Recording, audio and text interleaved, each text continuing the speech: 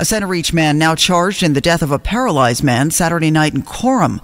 25-year-old Nicholas Doxtator is facing counts including driving while impaired by drugs. Raymond Hubbard, authorities say, was just trying to cross Middle Country Road here in Coram in his wheelchair.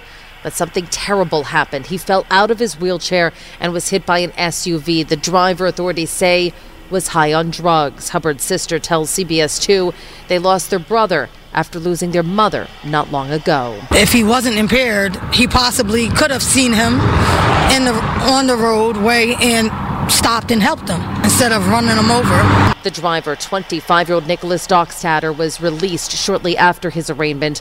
Hubbard was only 33 years old and was recently paralyzed. He actually was on his way to see me, to show me his new wheelchair. Doxtator is due back in court on Thursday. Sophia Hall, 1010 Wins on 92.3 FM in Coram, Long Island.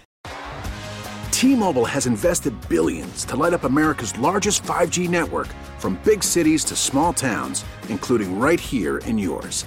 And great coverage is just the beginning. Right now, families and small businesses can save up to 20% versus AT&T and Verizon when they switch. Visit your local T-Mobile store today.